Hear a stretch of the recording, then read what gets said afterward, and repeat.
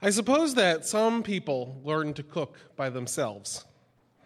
I would imagine that some people learn cooking alone in the kitchen, hunched over cookbooks, translating written words on a page into the sensory knowledge, the familiarity with smells, feel, sound, and sight. Taste, I think, is a given that the process of cooking requires. I suppose that some people are able to figure out by themselves when the bread dough is just soft enough, just moist enough, just sticky enough to be kneaded. Perhaps there is someone who has figured out the lessons of wood and fire that José Andrés learned from his patient but stern father.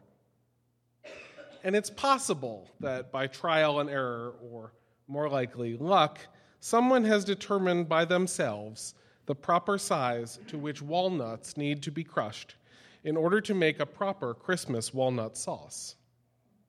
I suppose it's possible, but I can't imagine it, especially the last one, which has vexed generations of children in my family, going up the line through my mother and her mother and so forth. To me, knowledge about crushing walnuts at Christmas is something best passed on in person. It requires patience to demonstrate how best to use the ancient mortar and pestle that make their way out of the closet only once a year, gently but firmly, pushing in from the edges so that half of the walnuts don't end up on the counter. And to me, it's somehow beyond language to describe the consistency one seeks in the walnuts. Crushed enough to melt in the sauce, whole enough to add texture. I couldn't imagine learning something like that by myself. My mother had to teach me. Over the course of my life, I've learned a lot about cooking, from my mother, from other family and friends, from classes in college, and from hands-on experimentation, not to mention hours and hours watching the Food Network. I've become a pretty decent cook. Truth be told, I can make every dish in my family's traditional Christmas Eve meal without notes.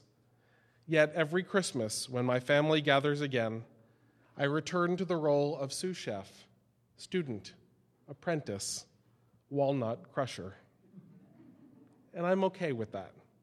I understand that in the Christmas kitchen, everyone has a role. And I understand that in order to eat pasta with walnut sauce, someone has to crush the walnuts just right.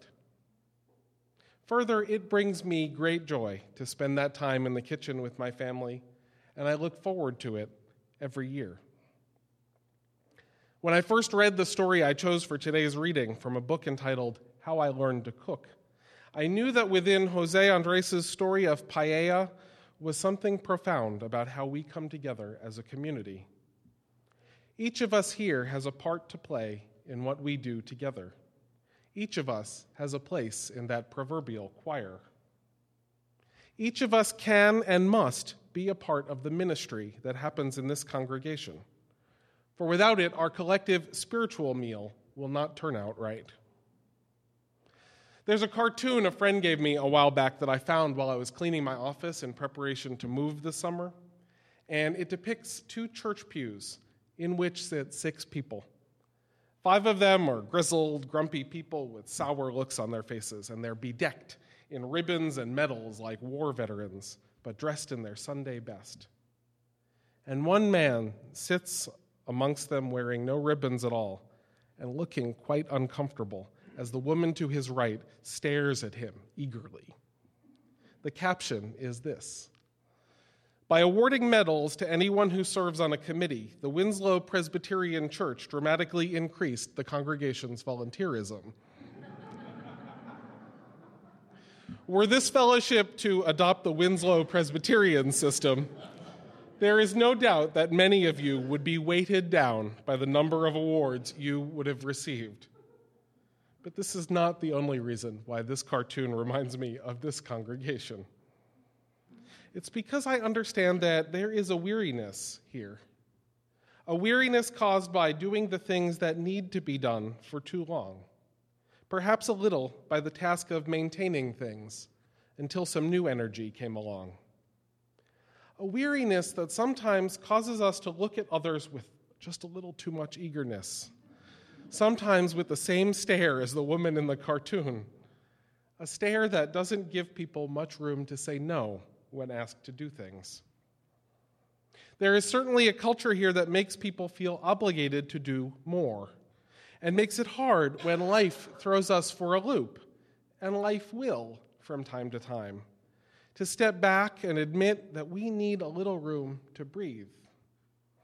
Now, I'm not going to pretend that one service could ever solve that, but I do see a way to combat that weariness, to heighten the joy that we have in being together, to help us understand that some of us need to crush the walnuts and some of us need to stoke the fire, to help us understand that some of us work before the meal and some of us pitch in afterwards, and in the meantime, we all get fed.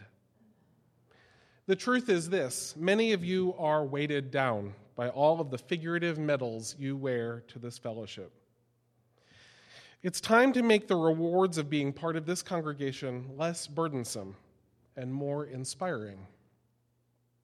I believe that we need to spend a little bit of time understanding the concepts inherent in a culture of shared ministry.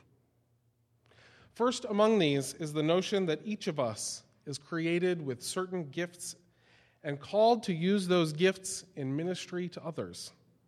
And the idea that part of the work of our religious community is to help us find and act from that calling.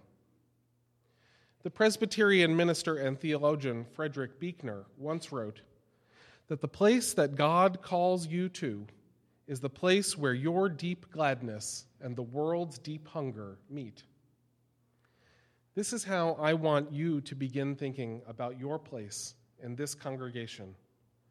You are called to be where your joy and others' need intersect. Note that inherent in determining your calling is finding your deep gladness. The first step in finding your calling is noting what brings you joy. Is it singing or leading or working for justice in our community, or spreading the word about our faith, or working for children, or watching and discussing movies and plays, or spending time in nature? What is it that brings you joy? Pure, unbridled, ecstatic joy. What's keeping you from doing that? Doing what brings us deep gladness renews us. It gets us out of bed in the morning. It fills us with peace. Your time here should be a time of deep gladness. You should walk through the doors of this fellowship and proclaim, yes. Not, I wonder what I'm going to be asked to do today.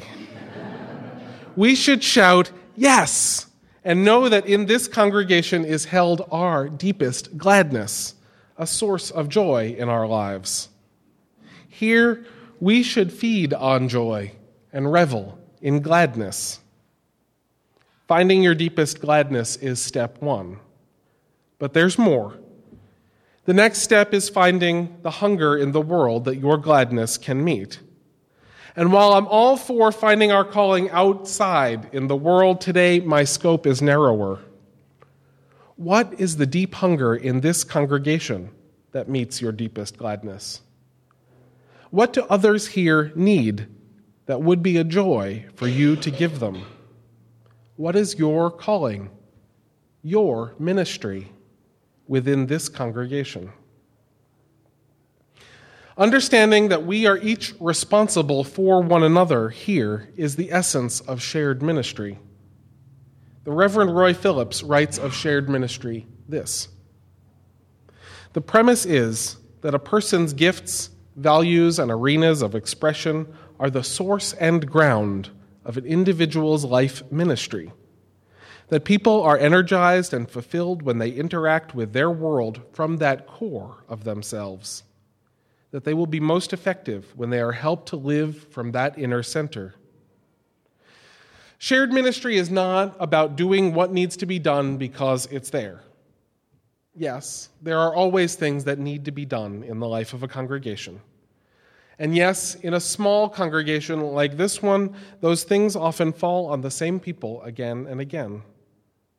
But if our involvement here consists merely of doing chores, it will not be a ministry.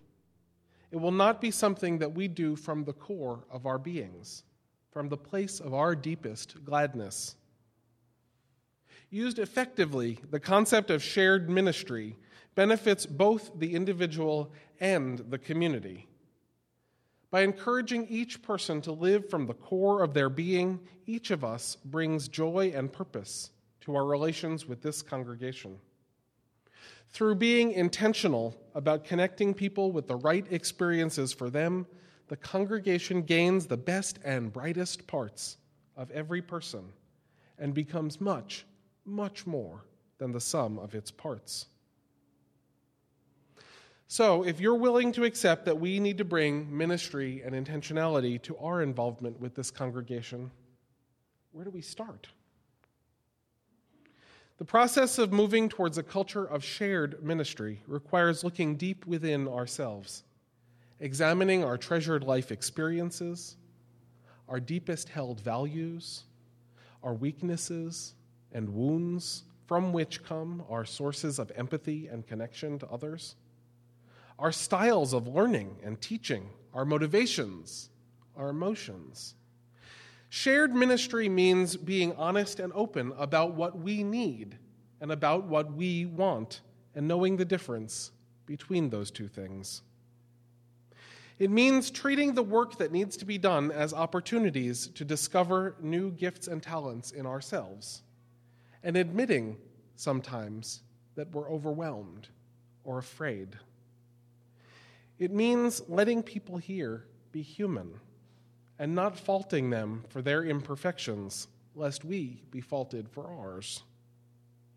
It means exploring what our gifts and skills are and using those gifts and skills in service to the congregation. Church consultant Gene Trumbauer writes, "One of the major fears that church members express about exploring their gifts is that they will have to do more, to insert more activities into an already full schedule. Rather than doing more, we are called to be more intentional about what we do." In making a commitment to shared ministry, to evaluating our gifts and finding our call, and to seeing our involvement in this congregation as ministry to others and not a chore that needs to be done, we are also making a commitment to growth, our own personal growth, as well as the growth of the community together. Growth in spirit, growth in commitment, growth in gladness, and growth in connections.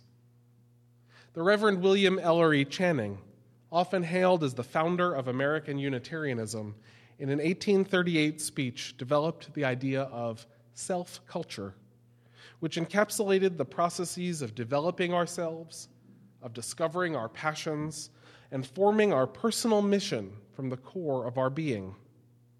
Just as horticulture concerns itself with the growth of plants, self-culture is all about personal growth, literally the cultivation of the self. In this address, he proclaimed that this expansion is the ultimate power of human beings. He wrote, "Self-culture is possible, not only because we can enter into and search ourselves. We have still a nobler power, that of acting on, determining, and forming ourselves. This is a fearful as well as a glorious endowment, for it is the ground of human responsibility. We must create fertile ground here for the culture of selves. If we do this, we just might find that all of those things we've been doing all along, all of those things that made us tired, those things that needed to be done, those things will still get done. We just might find that they weren't the right things for us to be doing all along. And when we step back, we might find that someone else is ready to step in, that another member of this community is ready with the piles of cherry and olive wood, ready to keep the fires burning.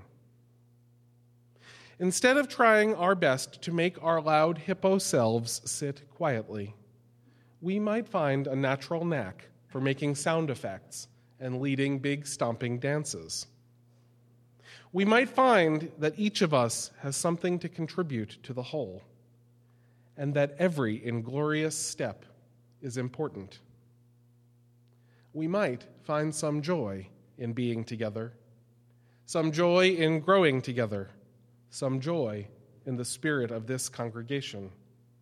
We might all find our place in the choir, be it in the choir or not. And isn't that what being a fellowship should be all about? May it be so.